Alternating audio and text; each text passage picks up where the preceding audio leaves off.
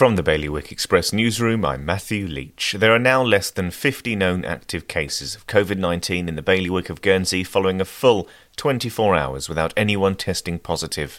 The island has entered stage 1 of its recovery strategy this week, with hundreds of businesses reopening with a small number of staff and people now allowed to bubble up with another household.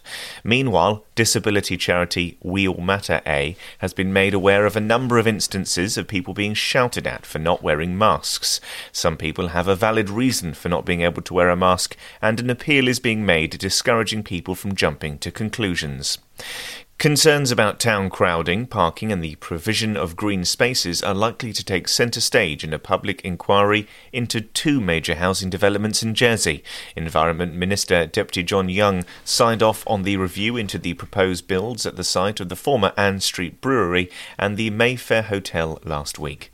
And a local artist who rose to fame with his elaborate drawings on banknotes has received plaudits from Queen of Burlesque, Dieter Von Teese, for his latest body of work. For more on all of this and other stories today, you can visit bailiwickexpress.com. Your weather today is going to be a bright day with some hazy sunshine. Wind will be a southerly moderate force 4, and there'll be a top temperature of 14 degrees. And that's Bailiwick Radio News, sponsored by HR Now.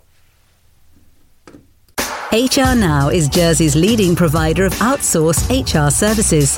It's their guiding principle to deliver HR solutions that are fully compliant, creative and commercially focused. HR Now, your one-stop shop for anything HR related. See hrnow.je.